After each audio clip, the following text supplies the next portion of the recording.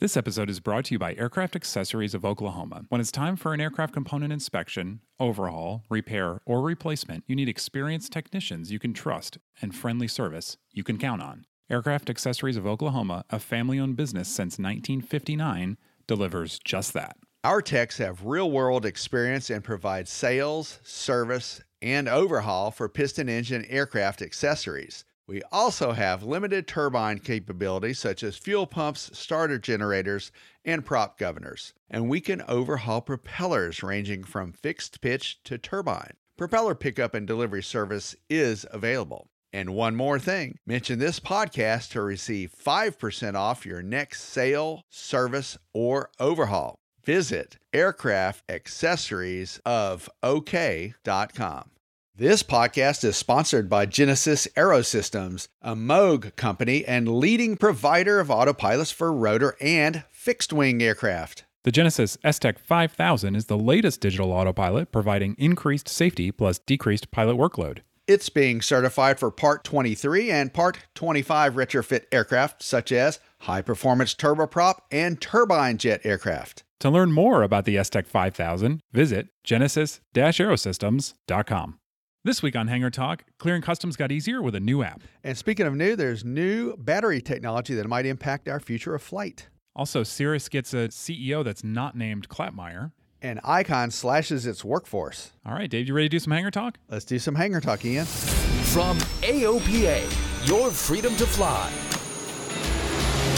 This is Hangar Talk. 1056, turn right heading 130, contact final 132.4. Turn right, contact. With your hosts, Ian Twombly and David Tulis.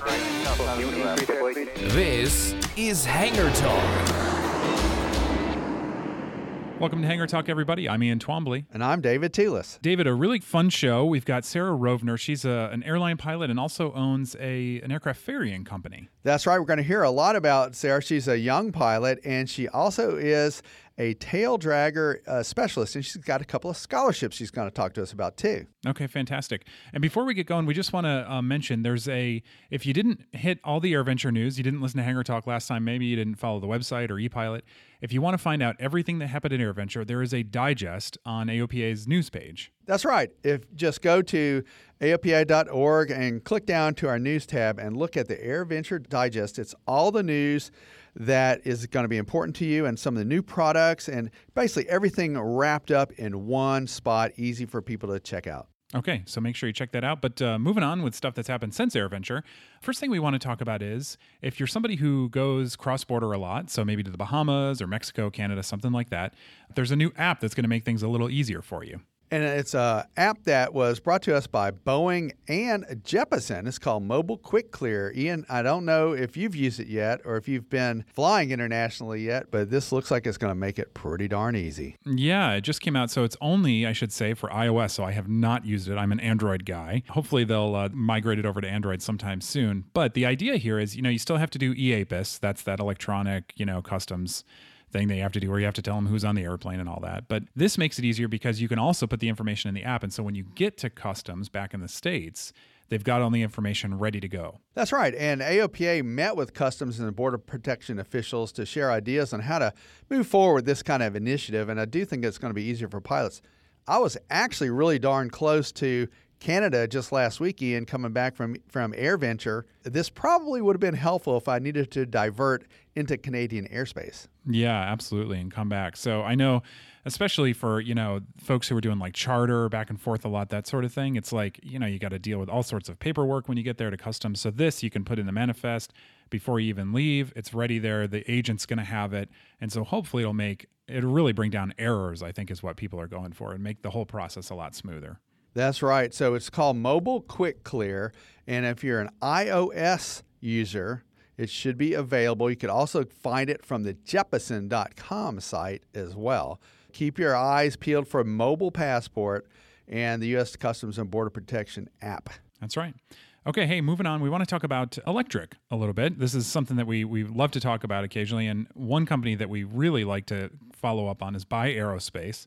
They're working on the 2-place and also the 4-place.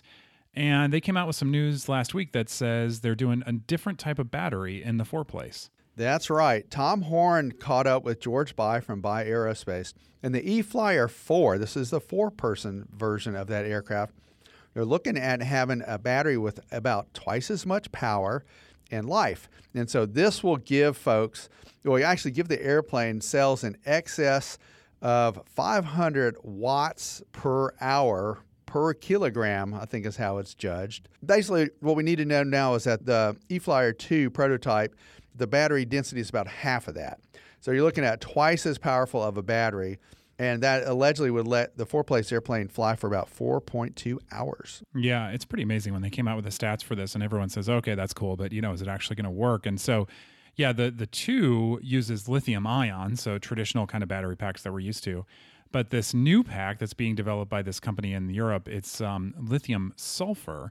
So lots of questions still, I think, on like recharge time and how many cycles. They say it's going to be 500 cycles, but we'll see. And then really the big thing that I think electric airplanes that you got to worry about is sort of how crash worthy they are. And in case of, like runaway battery fires and stuff, can that all be contained? So definitely some stuff to work out there. And speaking of runaway battery fires, it is something that we're very attuned to now because I think Boeing had some early problems with their Dreamliner with lithium-ion batteries. Mm-hmm. And even now, as a passenger on an aircraft, you know that on a passenger aircraft, you're supposed to be on board in the cabin with your rechargeable batteries and not ship them as luggage. So, yes, containing those is a huge challenge. And Tom Horn, who wrote the article, I just talked to him a few minutes ago, and he said that that's a lot of the weight of this aircraft is trying to contain those batteries and keep them safe in case of a potential crash. I love this little tidbit is that the company, in trying to test this and test the sort of the crash worthiness of their batteries, they've fired a bullet through one of the cells. Let's hope to there see are no what would bullets happen in the airspace area. So I know it doesn't seem like a very useful test for an airplane, but interesting, I suppose. Yeah, to make sure the systems are robust enough for a bullet. Stop the bullet. That's right. Hey, we mentioned this at the tease at the beginning, but Cirrus Aircraft, maker of the SR-20, SR-22, and now the SF-50, they have a new CEO that's not named Klapmeyer the first time, and this is really an interesting transition for the company in a new era, I would say. That's right, a non-Klapmeyer that's running the show, and it's Sean Nielsen.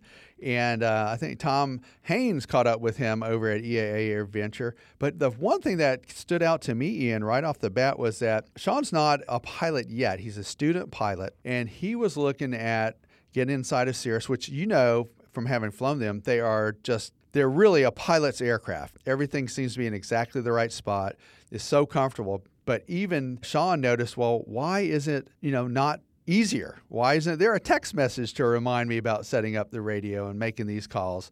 So he's bringing a lot of interesting automobile-style technology to the cockpit of an aircraft, and that's from his background. Yeah. I mean, it fits the whole Cirrus vision really well. I think, they have often tried to get beyond sort of the airplane history into some, different areas to think about different ways to approach some of the stuff that we just sort of take for granted. And yeah, you're right. He did work for Tesla for a little while, Sean, and some other sort of big electronic companies and some other places. So going to bring, I think, an interesting perspective to Cirrus. And, Cirrus is one of the, probably the most successful general aviation aircraft manufacturers in the past couple of decades here. They had 443 aircraft delivered in 2018. That's a high number to meet or beat by any other manufacturer. Yep, that's right. So we wish them the best. And he's just getting into it. You said brand new student pilot. So I think that's going to obviously shape a lot of the strategy going forward for them. So it'll be kind of interesting to see what they're able to do with it. That's right. So speaking of another sort of new Cirrus isn't new anymore, but another sort of new age manufacturer, Icon, they've had their ups and downs. Now with their new CEO have decided they're going to cut their workforce by 40%. Ian, I would say that's a significant down in my book. Yeah. I was sorry to see that. Dave Hirschman caught up with them last week, and the news broke about really just last Friday. So what happened is that they're going to reduce the workforce by 40%, like you said. That's from 650 employees down to 400. I think that's very significant. It is. Now, did you get a chance to fly that airplane yet? I still haven't. No. Everybody says it's a fantastic airplane, but the problem is, and I think what they rightly pointed out is, they had ramped up to that sort of staffing level because they had 1,800 deposits initially. Right. Yeah. Exactly. But now the retail price is, Dave is reporting, $389,000. $400,000. $400,000 for a light sport aircraft. Ian, that is a little too steep for many, many people. Yep. And I think it went from sort of second, third airplane fun territory to, boy, you got to seriously want this thing to, shell out that kind of money. And so they aren't saying, but apparently a lot of these deposits are not being converted into sales. And some of that might be, they've, for years at Oshkosh, they've taken this $5,000 deposit,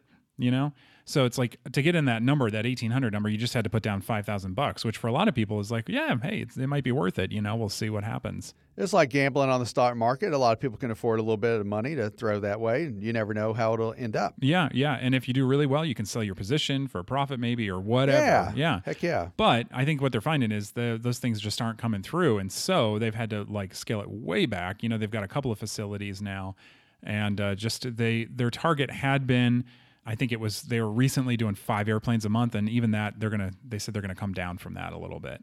Well, so far they've built and delivered about 100 finished 2-seat A5s, and I just don't know that kind of quantity is going to justify the workforce and the demand in the aviation marketplace. Yeah, it definitely seems like it. So we'll have to see. I mean, I we say this every time with them. It's like we wish them the best, and hopefully controlling costs like this is going to keep them going and keep them solvent, because by all accounts it is a fantastic airplane, and we want to see those out there. Absolutely. It's a great design, and a lot of people are on board with it, and it probably will introduce a lot more young people to aviation. Yeah, that's a good point.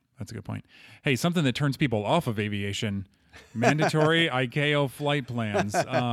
Something we have to talk about because it's really important. The flight plan form is changing. You may have heard about this because it's been in process I'll tell you how long it's been in process. When I was in government affairs in 2007, they were already talking about changing from the domestic flight plan to a mandatory ICAO flight plan. And it seems like it's finally going to happen.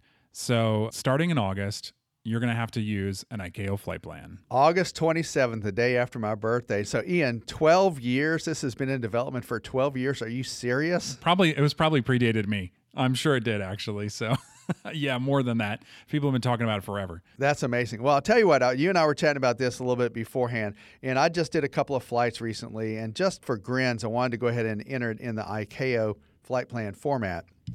And it was not that difficult. Let's just get this right off the bat. This is not a real difficult change for a lot of folks, but things are in different places on the flight plan form.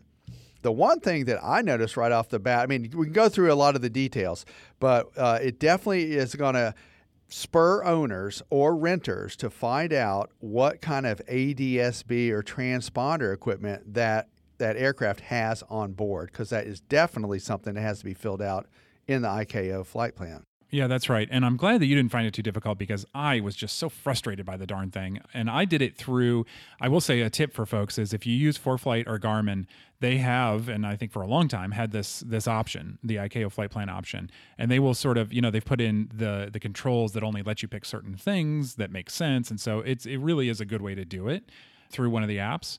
So, yeah, you mentioned ADS-B, instead of saying, oh, we've got a, Mode C transponder, now there's 10 different options for surveillance equipment or whatever the number is. Well, you got to know your transponder, you got to know your ADS-B, you got to know whether it's 1090 or 978 megahertz. You also have to know the hex code. The hex code is the key. And in our case, I looked it up at FAA.gov. I put in the IN number of the aircraft I was going to fly.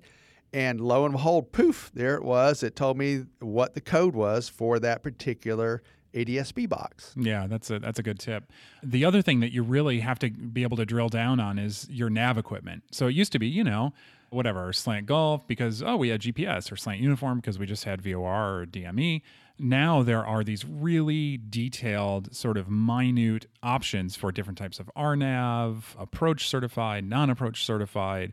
So you really got to know in advance what your airplane has and what the code is.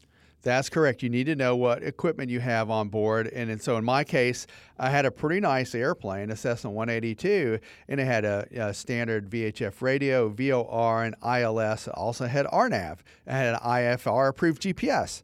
So you do have to know the options. So I guess in a way it's a little daunting, but in another way, it does let you know more about your aircraft, and you do get more familiar with the equipment that is on board. Yeah, that's actually a really good point. And so I would say for owners, this is going to be a pain. You got to do it once in your app, and maybe have a cheat sheet for when you want to call flight service, and they'll help walk you through it.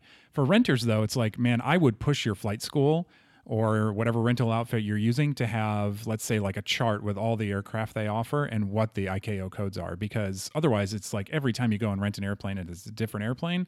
You're going to have to figure this out, and it just takes time. Yeah, I think maybe a flip card or something like that would be available to the pilot, or at the flight school, if you can just have those options printed out and ready to go, it would make things a lot easier. Now, I do have to ask a personal question of you, Ian, with the ICAO flight plans. So, how many dinghies do you have on board? Yeah. Usually none. Yeah. Dinghies. And what color are they, right? Yeah. That is a question that they ask. How many life jackets? Now, one thing I do think is important, and all seriousness aside, emergency radio. Do you have an emergency radio aboard? I do carry one with me, a portable radio. I did check that box, and I put VHF radio. So, again, for people who are going to use it the first time, drill all the way down through it. And I use the AOPA flight planner, the pre-flight planner, as we like to call it, and it is not too hard to kind of go through that and go block by block and enter the stuff. Most of it is the same as the FAA. It just adds a little bit more detail. Yeah, that's a great point. So, yeah, the AOPA flight planner, which you get as a member, so use that. I mentioned like Garmin and ForeFlight, and I'm sure many of the other app makers, they've got it, and we'll sort of walk you through it. Otherwise, I would say, call Leidos, call flight service, because they've been trained in it. You can, just throw up your hands and say, hey, look, this is the first time I've done this. Help me out, and they'll walk you through it, I'm sure, very happily. They also have some online resources. So as long as you spend some time and do a little bit of homework, it shouldn't be too bad. Sounds good. We all got to do it, Ian, so you might as well get on board. Take your medicine. That's right. All right, David, so you caught up with Sarah. Really excited to hear your chat and hear what you guys talked about. She's got a really interesting background and really a bright future, and just a really interesting perspective, I think, based on where she comes from.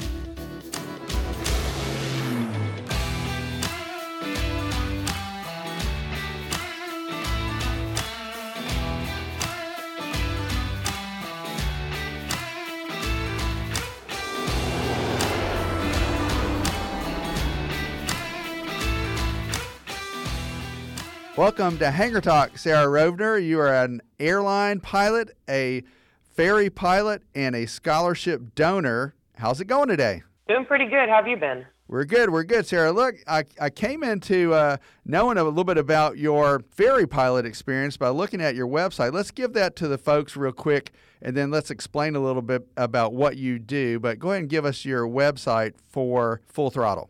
Website for Full Throttle is fullthrottleaviationllc.com. Up there you'll find a lot of information on the scholarship, as well as a little bit of information on our internship program. So despite just doing mostly ferry flights around the world, we also believe in giving back to the community. And so every year we've announced, since we've been in operation, we've been announcing scholarships. And this year we're going to be donating 2 tailwheel endorsements to people who have at least a private pilot or better, who are interested in expanding their skill set and getting into conventional gear flying, which is something that we're very passionate about. So on the website, you'll be able to find the application form, as well as information and essay and resume requirements for the scholarship. Awesome. And it's fullthrottleaviationllc.com. And for folks who haven't met Sarah in person, which I haven't met you in person either, but I feel like I know you a little bit more, you're offering a pair of approximately $1,600 in value scholarships for folks to get their tailwheel endorsement through the Delaware Valley Tail Draggers, and that's up in the Philadelphia area. That's correct. So the course is all-inclusive. It's meant to be an intense 2 to 3 day tailwheel course, and if you look on the website, the Delaware Valley Tail Draggers website, it includes the course outline as well as a syllabus, so you can get a good understanding of exactly what you're going to be doing. So spend a weekend up in Philadelphia, earn your tailwheel endorsement, and go home as a better pilot. I love it. And deadline for folks is August the 15th. So get on that online application to get things going. Look, I wanted to tell you, Sarah, I recently got my tailwheel endorsement myself, and it indeed made me a much better tricycle gear pilot. And why do you think that is? Well, I think that a lot of people say, oh, you get on the forums and they say if it has a little wheel up front, then it's not a real airplane. I'm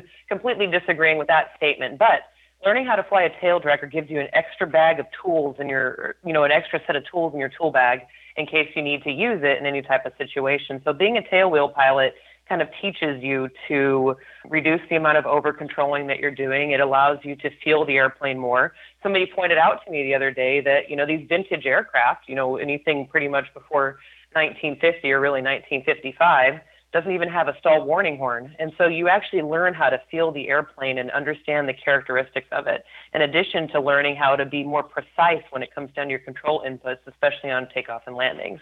As people know, tailwheel airplanes are more likely to go the other way around on themselves on landing, and that's kind of why the endorsement was put in place.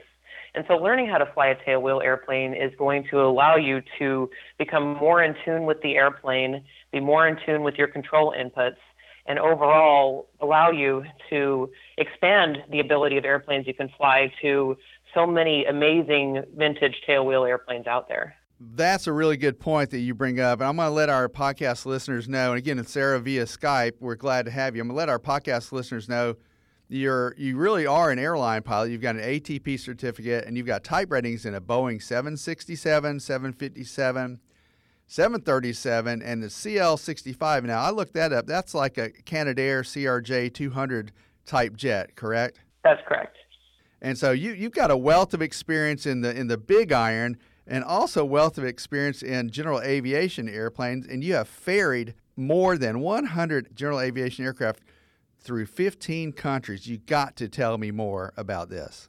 So I started out trying to get as much flying time as I possibly could. Unlike a lot of people who've taken my career path, I never went into aviation with the intent to become a professional pilot.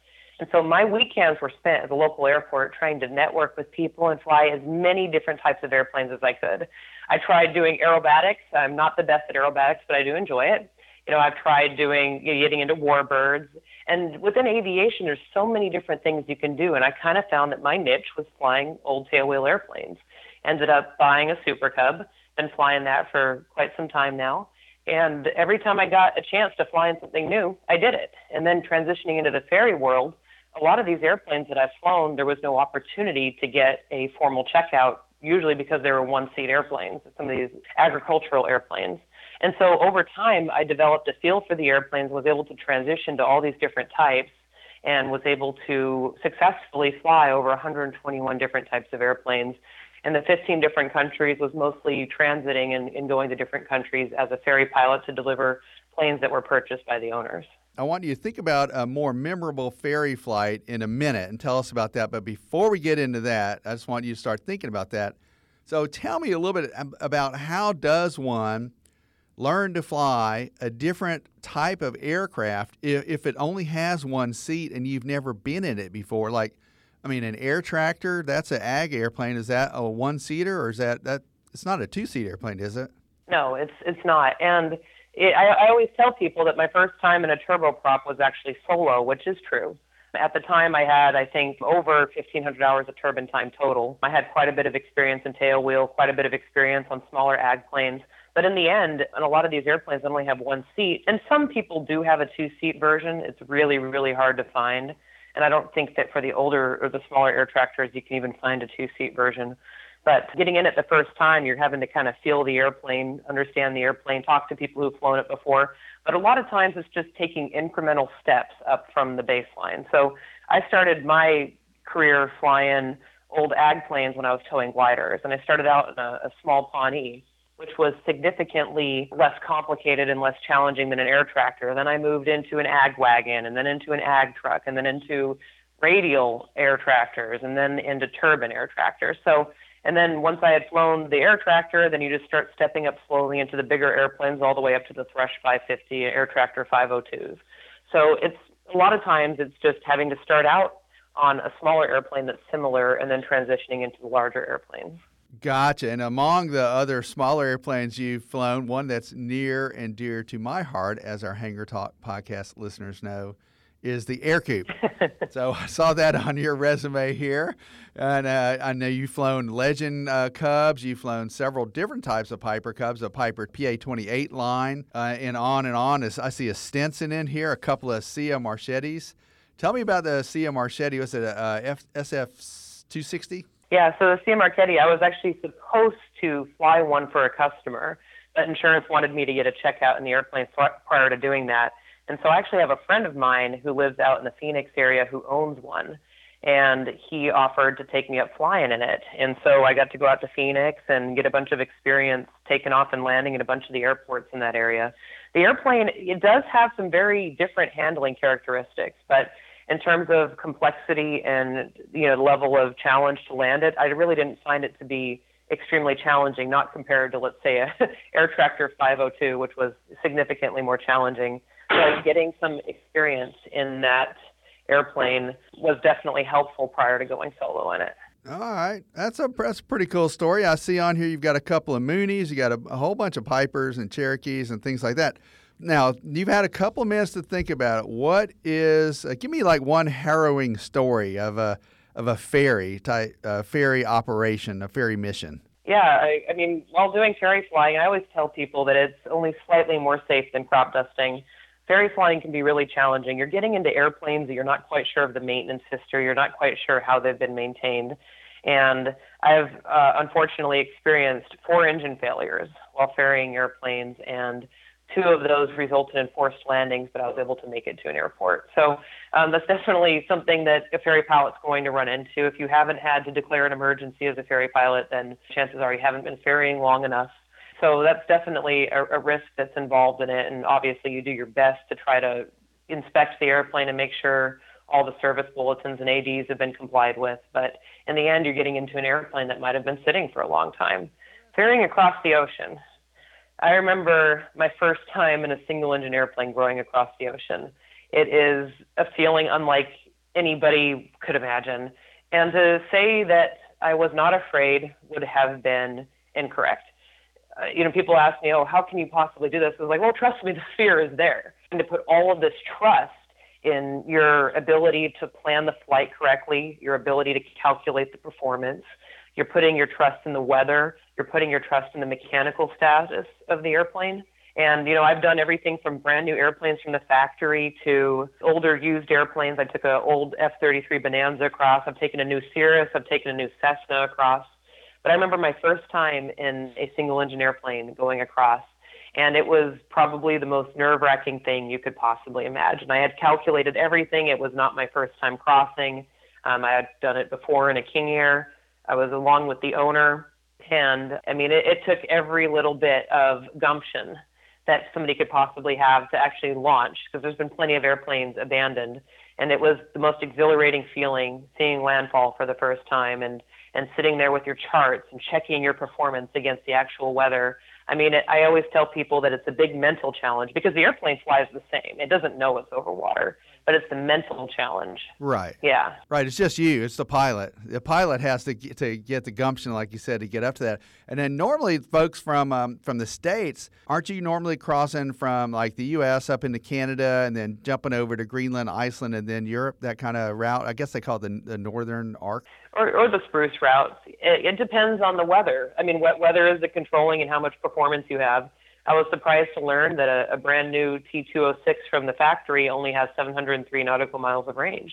And unfortunately, that really doesn't give you enough to have an alternate. So you end up having to fly much further north to shorten the legs so that you can have a legal alternate for fuel. And then if you're doing that, now you're even more heavily dependent on weather or instrument conditions and being able to tackle those instrument conditions. And I know there's a couple of airports that are only basically one way in and one way out. So that's got to add a little bit of stress factor to that ferry flying. Yeah, the weather's usually better further north than it is south. It seems that the weather around the Hudson Bay is pretty bad. And then, of course, the southern and the east sides of Greenland can also be kind of bad. But it mostly has to do with the currents and the bodies of water. Because as many people know, why does Buffalo get so much snow? It's, lake effect. And so the Hudson Bay acts as an ocean. And then, of course, the warm currents that you have going on the east side of Greenland also create havoc for the weather. Gotcha. Well, now we've heard so many scary things about being a ferry pilot. Now, what are some of the good things about being a ferry pilot, and why would anyone want to do something like that? I would say that I have seen things from low level that most people could only imagine from pictures, that most people won't see in their entire lifetime. I've flown along the fjords of Greenland. I mean, it's just absolutely, you get a clear day on the east coast of Greenland with the icebergs that are floating in the bay. As you're coming around the fjords, it's just the most exhilarating, most gorgeous thing you've ever seen. I've flown around the mountains in Alaska. I've flown, around the beaches and around Central America. So getting to explore a lot of the country and a lot of the world from an extremely unique perspective is something that I wouldn't trade for anything. Absolutely. That sounds great. Well, look, let's talk a little bit about career choices, because you do have a wealth of aviation experience. Now, you did not start out in aviation. You started out, I think, in the software world. So tell us a little bit about how you decided to jump ship and really start looking at aviation and sort of, coach other people along who might have similar thoughts, because it's a great time to be an aviator right now. So my path was a little bit different than most people who get into aviation. I went into the military IT work, started working as a network engineer, worked my way up into the oil and gas industry. And I had always driven past this airport growing up called West Houston Airport, and aviation was always something that interested me. In fact, I had told my aunt when I was 8 years old that I wanted to be an airline pilot. Kind of fell on the back burner, but when I finally had a good job that paid pretty decent, I was able to start taking flying lessons. So I started flying as a hobby and fell in love with it. On my first takeoff, I knew it was something I wanted to do for the rest of my life. And so being a career pilot was something that I always had in the back of my mind, but I really didn't know if it was possible. I didn't know if it was a viable career path. I really didn't understand the pay or the schedule. And my entire life up to that point had been really working banker's hours, working a 9-to-5 job. And so I had gone to Women in Aviation conference and talked to a few of the airline recruiters, and I started really thinking about it. Well, unfortunately, in the end of 2014 and early 2015, the oil industry took a turn for the worse. The company that I was working at started laying off employees. We were having layoffs every Friday, and I read the writing on the walls, and I said, you know what? I always wanted to be an airline pilot, so I took the jump, and I applied to SkyWest Airlines. A few months later, I was in training. I had built all of my time prior to even go to the airlines from flying as a hobby as well as ferry flying, and then I already had the time, so I went over to the airlines, and I fell in love with it, and it's something that I realized I wanted to do forever. Worked my way up through the company, and then eventually got into the seat of a major airline. So for anybody out there looking for the career path, my career path from career change to major airlines took approximately 4 years, and that's of professional flying. If you count the time prior to that, it's probably been about 8 years. And at first it was a huge pay cut going from a really nice network engineering job to going to a regional airline. And when I first started at the regionals, it was before they offered bonuses and all this money. So it was a pretty big career change. And I had to save up money because I couldn't afford to maintain my lifestyle with a huge pay cut like that. I think it was about a $100,000 pay cut when I left. Ah, serious. And it was, I wanted to follow my dream. And of course, the earnings potential starts to get back to where you are, if not exceed that, once you put in your time at a larger airline. And there's a lot of different options for people out there looking to change. But the biggest thing that made me realize that I made the right choice was that when I told my boss at my network engineering job that I was leaving to go be a pilot, I had people coming out of the woodworks. They were coming from different departments, people from other, floors in the office building, and they were all coming up to me and says, man, I wish I would have done what you did. I wish I would have taken that job in Chicago. I wish I would have done this with my career. And that was the most important thing to me, is that if aviation is something that you're passionate about, you should make the jump. I mean, you can find a way to make the numbers work. I did. I had to make a lot of sacrifices, but I found a way to make the numbers work. But you should, because in the end, all we are is the sum of our experiences. And if aviation is something you're passionate about and you've always wanted to explore that avenue to be a professional pilot, there couldn't be a better possible time to do it. And so if you're out there thinking about it, it's definitely a viable career path, and one that I can say personally that I don't regret taking. Absolutely, and there are a lot of different options available to folks. In fact, over here at AOPA, we just recently announced some scholarships for teachers and for high school students. And we also have scholarships available for folks who already have their private license and are looking to do a little bit more advanced flying, that kind of thing. So it's not out of the question to go ahead and do a midlife career change and jump into aviation, because Boeing says that, we're looking at the next 20 years of fantastic growth in the aviation and aerospace industry as people travel more and become more mobile, and as the Asian market opens up. And so we'll see more people traveling. We'll see more airlines. We'll see some of the future in the looking to take off, like electrical vertical takeoff and landing devices, which might or might not have a pilot in the aircraft. There might be a pilot on the ground. That might be another route for folks to take, people who are really into software and computering, so and drone flying as well. So there are a lot of aviation opportunities out there, including ferry flying and flying for the airlines. And you did mention one thing that is a more recent development, is that the regional airlines have started to offer, sort of like athletes get these bonuses for signing on, they've started to offer signing bonuses and healthcare, increased healthcare benefits, and really a lot of extra incentives to keep people involved and to keep people in the system as they travel through that airline, jumping from the regionals to the majors. Yes, and there's so many different programs out there. They now have cadet programs. The majority of the regionals do. There's been a lot of quality of life improvements that have, helped people. There's tons of bonuses. The pay is much higher. Obviously, they're trying to attract people, and it's extremely competitive. It's completely a buyer's market. So it used to be you had to sit there and instruct for 5 years and get a bunch of multi-time before they would even hire you. But now it's really, the market's open to people looking to get into aviation. So there's a lot of opportunities, even for low-time pilots. And even if you don't want to do airlines, there's cargo you can do charter operations, you can do private jets, you can do, firefighting operations, and they pay it amazing too. It's like $500 an hour to do a single engine air tanker flying.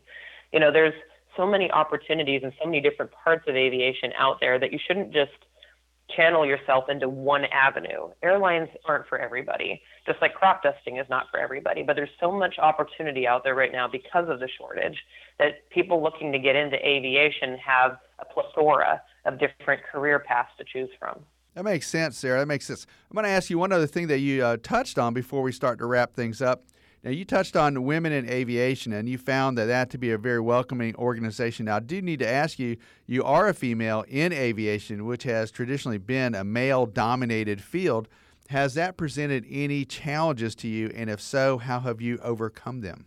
I don't know if I'd be the right person to ask that question to, because it's all a matter of comparison. And throughout my entire life, I have pretty much only worked in male-dominated career fields. So being in the military, I think I was the only female in the IT department in oil and gas.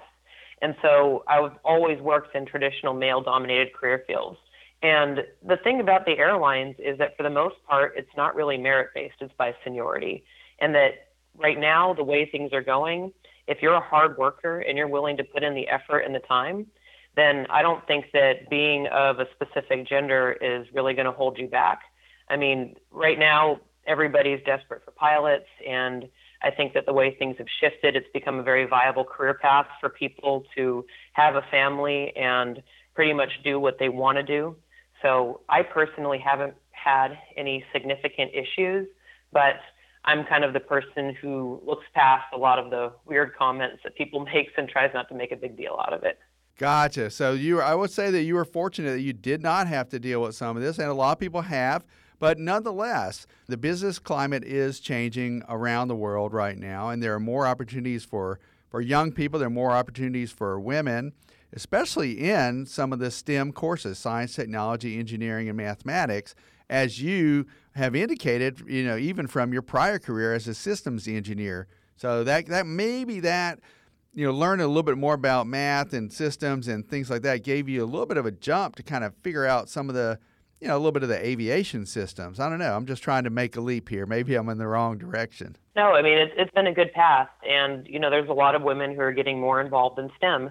It used to be that the airlines were a traditionally male career path because it required so much time away from home and people don't think that they can start a family. And that's just not the case. By the time you get some seniority at an airline, you can pick your days off. I know somebody who flies a 777, and he only works 1 week a month, and he's home the rest of the month, and he spends most of his time on a sailboat down in the Caribbean. So, there's a lot of opportunities for people, especially women, who want to have a family and be able to raise children and also have a career. And that's kind of been changing a lot too. And I think part of it is just the shortage and a lot of the quality of life improvements, as well as airlines and other organizations trying to welcome diversity more than they ever have in the past. That makes sense, Sarah. That makes sense. So we're going to wrap it up pretty quick here. I know you've got some things to do today. I don't want to keep you too long via Skype for the Hangar Talk podcast, but you've been an excellent guest so far.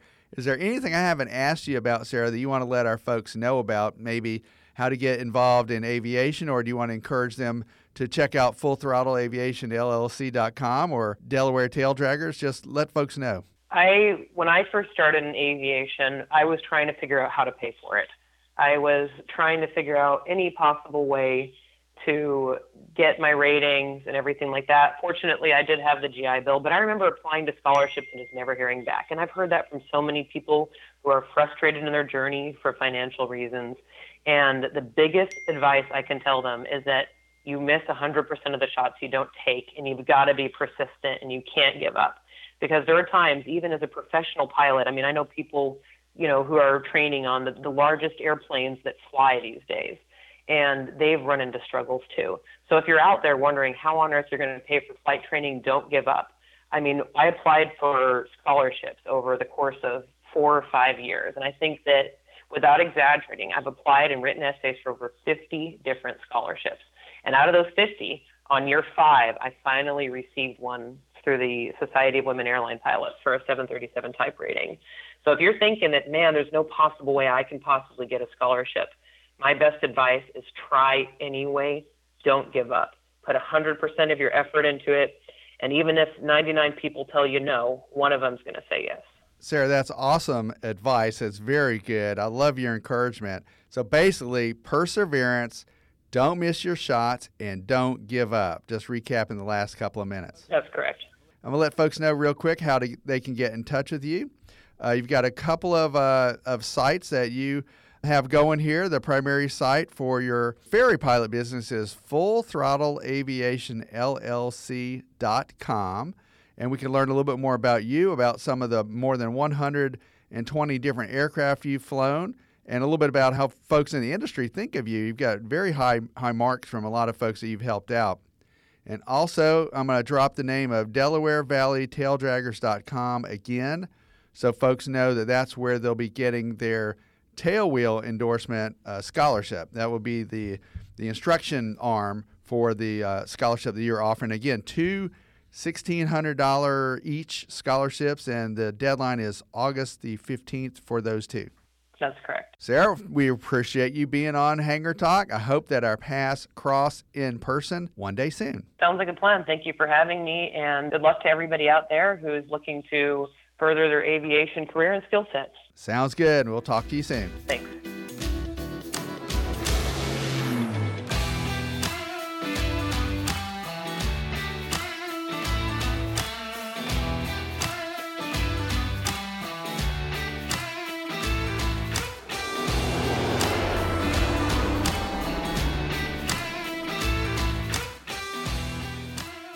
All right, so Dave, that was a great chat. I just saw on Facebook that she said that she turned 30 flying over the Atlantic. So that's a cool milestone.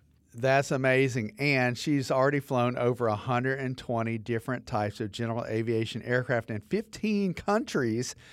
And she offers scholarships for aspiring tail dragger students, as myself.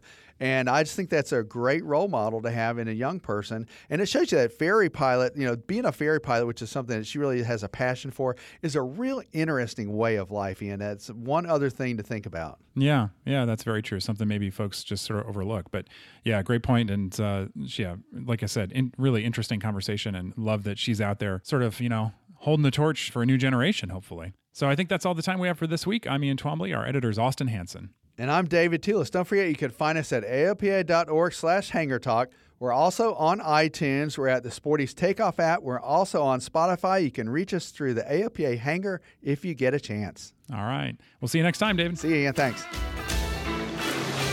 Hangar Talk from AOPA, your freedom to fly.